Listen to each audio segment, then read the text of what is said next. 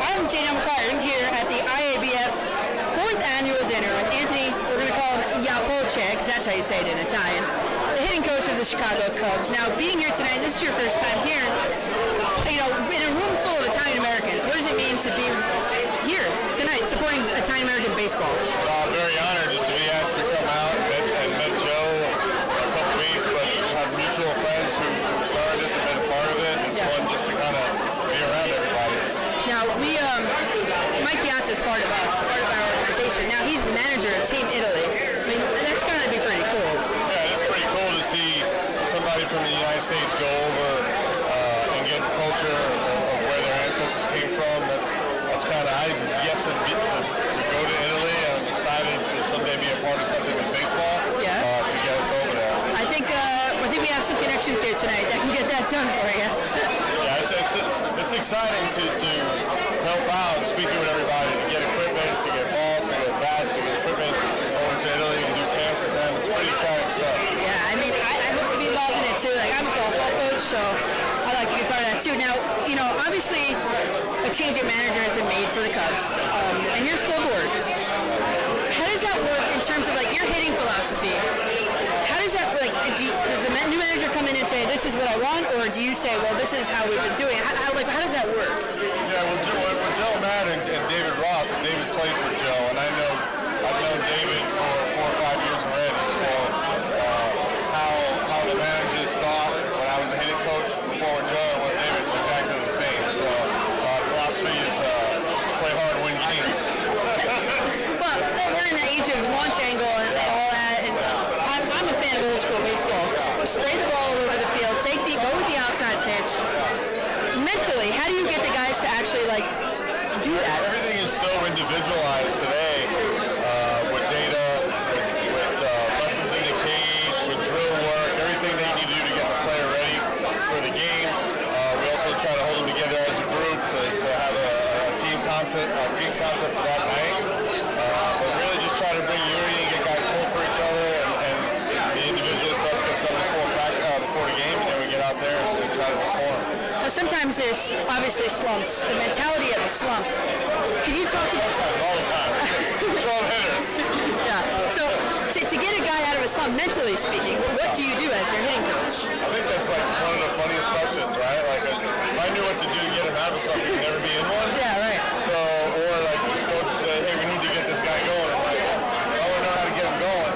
I think it's like just trying to clear the clutter for a player when they don't do well or perform well, mentally letting the team down, maybe letting his family down, and then hearing multiple voices and trying to change everything. Trying to just clear the clutter and like harness them in a little bit on one-on-one. Maybe like one thing to work on. Try to take a win of the day or a nugget for that day. Try to find the positive each day. And just keep building it, because it is every single day. That's the difference between baseball and every other sport. You're practicing and playing the same damn day, so mentally it becomes taxing on you. Right. It's really just how to step back and get to see the whole picture again. Right. There's a current event happening, and you're a hitting coach. I'll ask you this first. If you know what's coming at you as a hitter before it comes, do you have a distinct advantage over a hitter who doesn't know what's coming? You mean like if I'm in the batter's box and I know the pitcher tells me I'm going to throw? I have a better chance at it's still hitting and it's still very, very hard. It gives you a chance because the possibility of maybe getting hit gets thrown out the window, because some guys are afraid of that in the batter's box. So, I mean, if you kind of know what's coming, you have a little bit of an advantage, but you still have to put the bat on the ball. Yeah, which is the hardest thing to do in all sports. It's the hardest thing, because even if the pitcher told every hitter, guys still wouldn't get hits. Yeah, so this Astros thing, do you think it's much to do about nothing, or do you really think there's like something to it? I don't know. I'm in an Astros. Take the cop-out answer there. And then, a lot of people, my final question before we get to the quiz is, a lot of people on my Twitter want to know your opinion about the balls. Like, there was a distinct difference between the regular season balls and the postseason ones, or was there?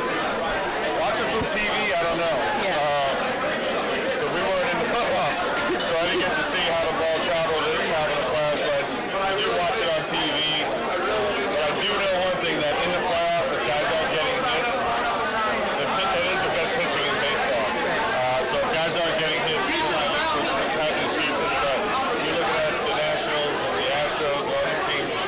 at his own, so I give a lot of credit to the pitchers. Now it's time for pasta quiz. Preferisco la pasta asciutta, quella almeno mi fa ingrassare. First up, fried chicken. What are those? Raviolis. All right, good. They're gonna get a little harder now. Ziti. Penne. They look like a pen on the end. These are not shells. Go ahead. Or a kente. So as a kid, we called them, my mother had all the different ones, but it would be like little pasta, big pasta, No. round pasta, because No. it was probably easy for her to communicate with me as a kid. Last one. It's not spaghetti. No, there's a whole What is it? a bucatini. Bucatini, yeah. Yeah, so we're 1 for 4. Yeah. Not the best My mother performance. grew right down the street. She must not be too happy about the performance on this. All right, well, I'm Daniel